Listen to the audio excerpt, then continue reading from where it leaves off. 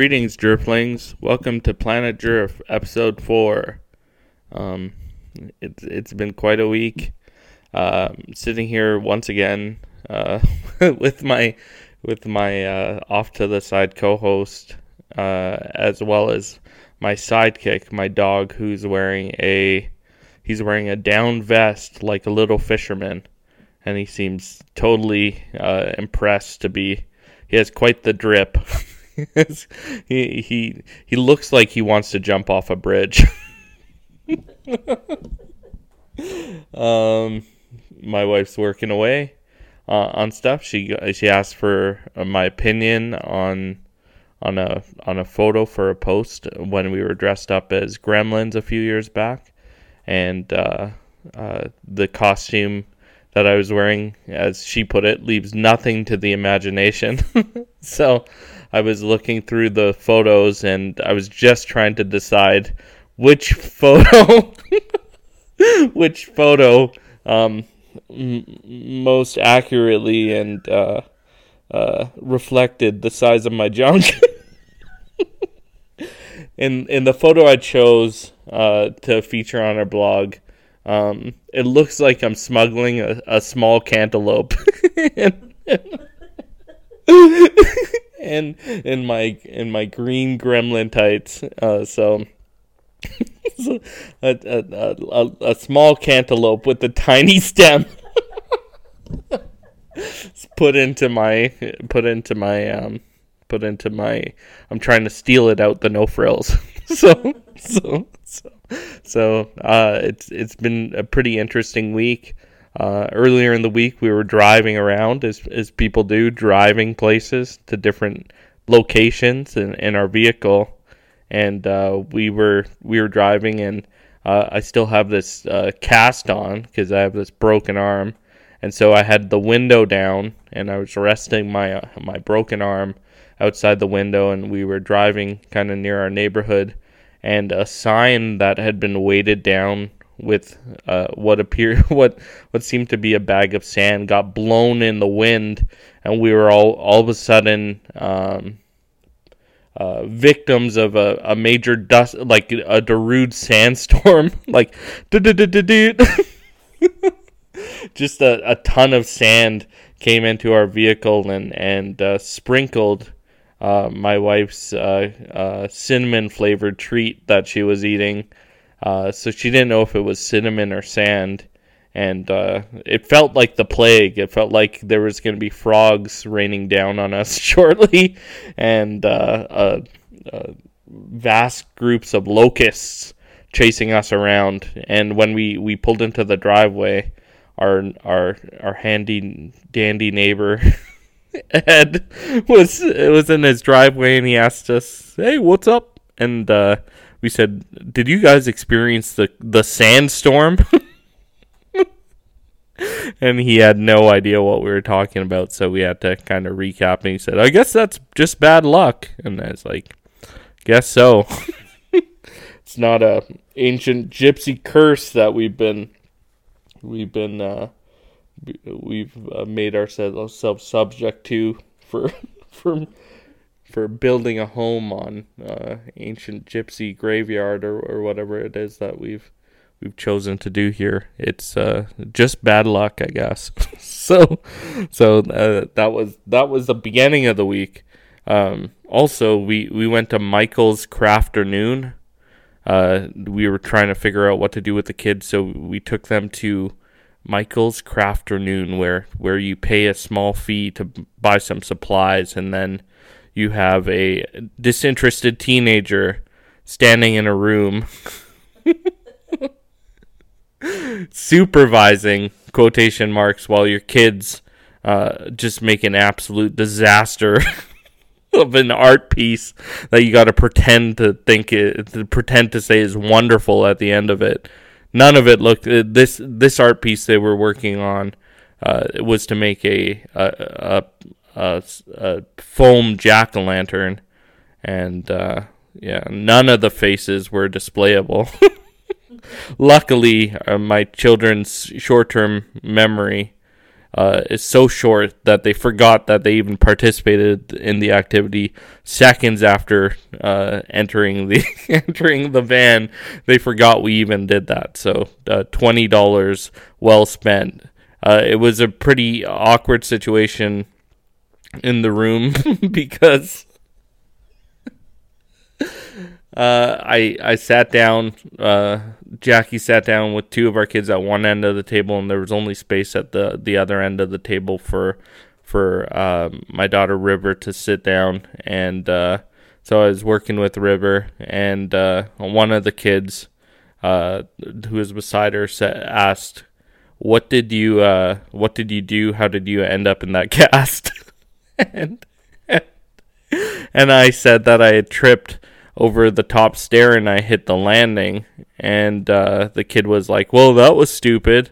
And I said, "Well, I think you're pretty stupid." And then I looked over, and this kid had a smidge, just a smidge of had a smidge of Down syndrome. So, just a tad, I guess, and I had to very quickly be like, "Stupid is cool these days." I think you're pretty cool. I meant stupid in the way that you compliment someone. Like, that's pretty ill. That's pretty sick. That's pretty stupid. And she forgave me, and she made a pretty nice pumpkin. Loretta was her name.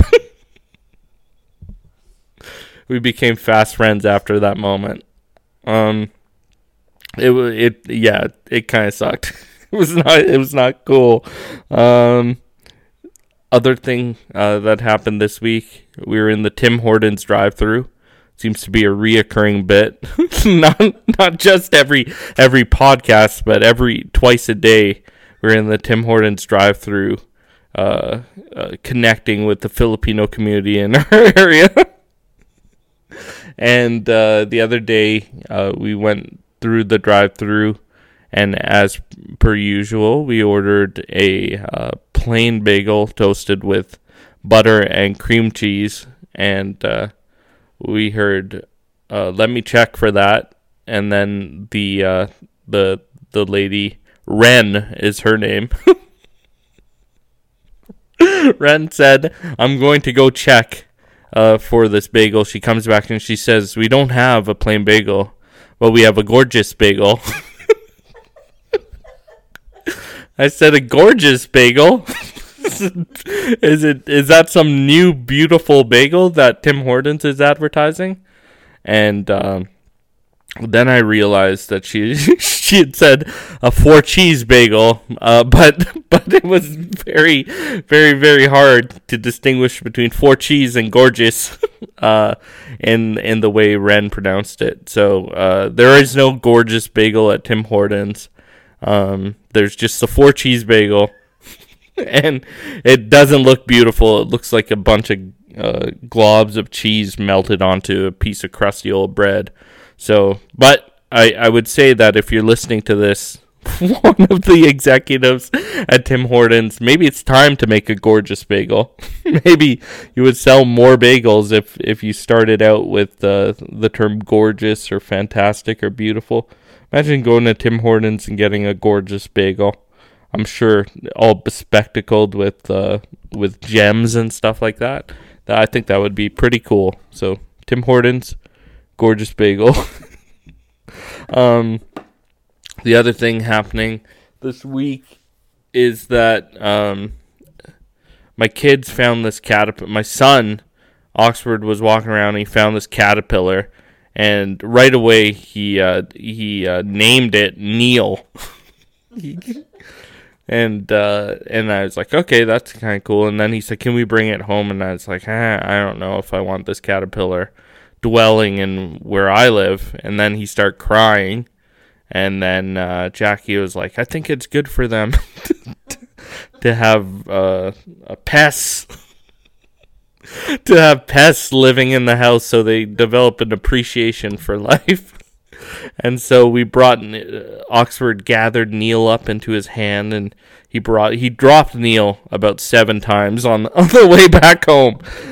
So Neil obviously had a little bit of CTE, some post-concussion syndrome.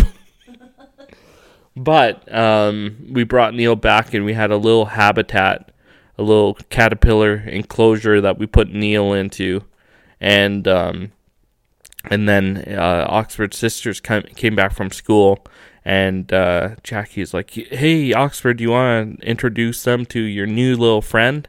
And so he's like, "Here's Neil," and then the girls just went crazy over Neil, and I thought, oh, well, that's an appropriate reaction the first time it happened, but what happened was every time the girls would come back home from school, they would not say, "Hi, Daddy, how was your day?" They would say, "Where's Neil? Show us Neil." And they would run and gather around Neil, looking and poking and prodding at Neil to see if he was thriving in his new habitat. And meanwhile, their daddy, who had worked a hard 6.5 hours with a broken arm, was spoiled meat on the couch as they walked in. They would just ignore me, and I'm thinking, one, how long is Neil going to be around here? Neil is not contributing to the bills. He's not paying any of his dues. Rent is due, motherfucker. Neil got it. So Neil has been the bane of my existence. And sometimes we'll bring him, sometimes we give him some outside time. So we put him in his little habitat outside. And then we put him outside, and there was another storm happened. And so we brought him outside, and then Neil wasn't moving too much. And the kids got all worried, and they're like, "Is Neil okay?" And I just shook the thing a little bit, and Neil was not moving. So I said, "Oh, this is just what caterpillars do before they go into their cocoon-like state. They just stop moving." And they believed me. And then luckily Neil poked his frilly little face out and looked around and then burrowed into the dirt that we created. Neil's eating all of our good fruit. Like, how hungry are these caterpillars? That's like, groceries are expensive. And now I have to have a Neil budget. I'm picking up an extra set of raspberries and kiwis to feed this freeloader. What a crock of shit. And what? At the end of it, we just see him metamorphosize into a caterpillar, and then we just got to release him. Like honestly, the worst. He's the worst Airbnb guest that we could possibly have, because he pays nothing, he adds no value. He's Jackie is just feeling bad for Neil.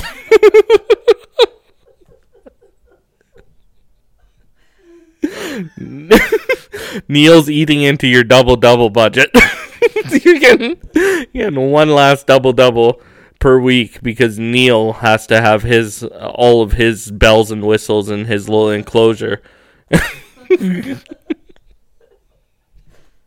So I can't wait for him to get into his cocoon so he can get the F out. Another thing that was happening, I'm trying to test the limits of whether I can kind of drive around the block a little bit, and my arm is still in pain, but I have some more motion to it, and I think it's probably good to try and use that motion to see if I can drive. So I said, okay, I'm gonna drive down to the McDonald's, because we live near a McDonald's, and and so I drove, and then I treated myself to the new Trick or Treat McFlurry, which is just it in the picture it looks like the Mona Lisa, the way they present this McFlurry. It has perfectly placed orange Smarties and then a perfect swirl of fudge, And in reality, the trick or treat McFlurry looks like a cup of diarrhea.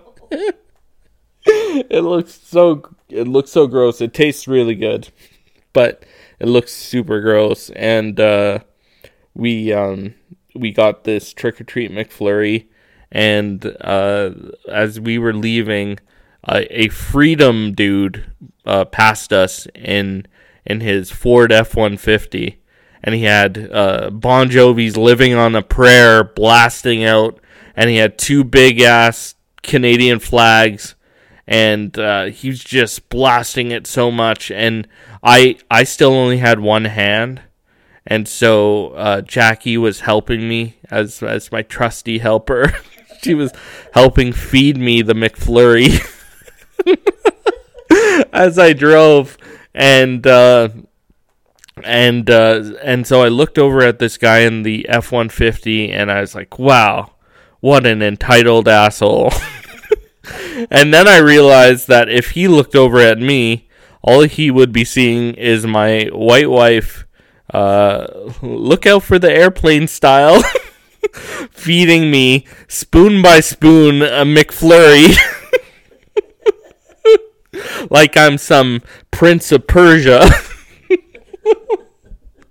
It's like I'm some Saudi prince, and I recognize that maybe my anger was a little displaced, and I can't possibly know what that fellow may have thought about me and my situation, living like a king off of the trick-or-treat McFlurries, being spoon-fed it by my Caucasian princess. And maybe that's the moral of this episode here, is that we must not judge until we are willing to look at ourselves, and we must not displace our anger so much, because it's times in these times where. In these times, we are very quick to be angry with different people, and we shan't judge other people's situations unless we are willing to hold that mirror up to ourselves and examine our situation. And my situation was pretty good. I was also living. I was also listening to Bon Jovi. It was just on the radio. we were listening. At least we had that in common. We both like CJ92. So look for the commonalities. What am I watching this week? I guess I could have ended the podcast there, but I think it's been like a 15-minute podcast. I'm trying to keep this to under 12 minutes because that keeps me on the free plan for the podcast hosting. And if I go over 12 minutes, I got to pay $12 a month. So but it renews my allotment of time on October 18th. So obviously next week I will reemerge with an extra long podcast. But I'm trying to keep this brief, although I think I've gone over 12 minutes. We were watching the Mr Dressup documentary, and it started off pretty wonderful. And yeah, and then it continued being wonderful.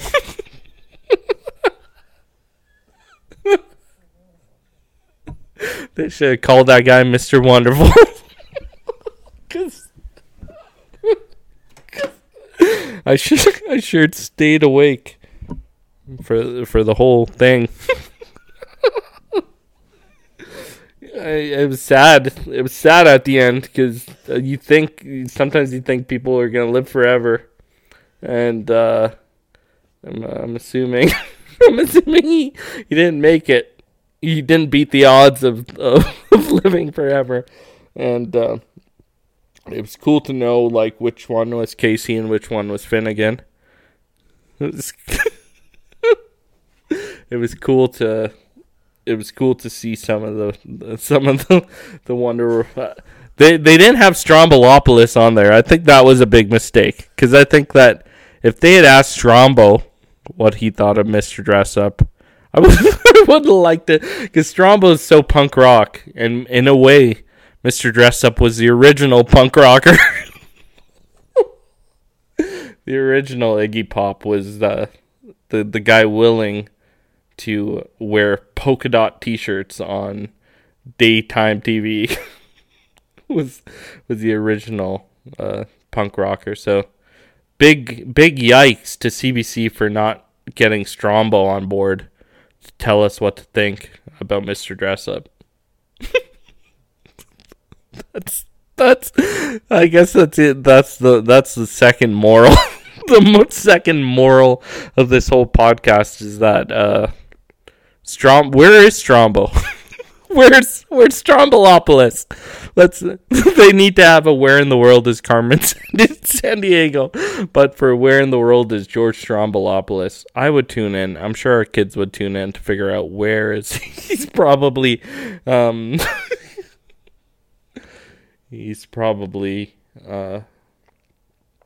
somewhere behind he's probably at a cool show. Oh, my dog just had a stomach grumble, so I think that's my cue to end this podcast. Okay. Oh, wait, sorry.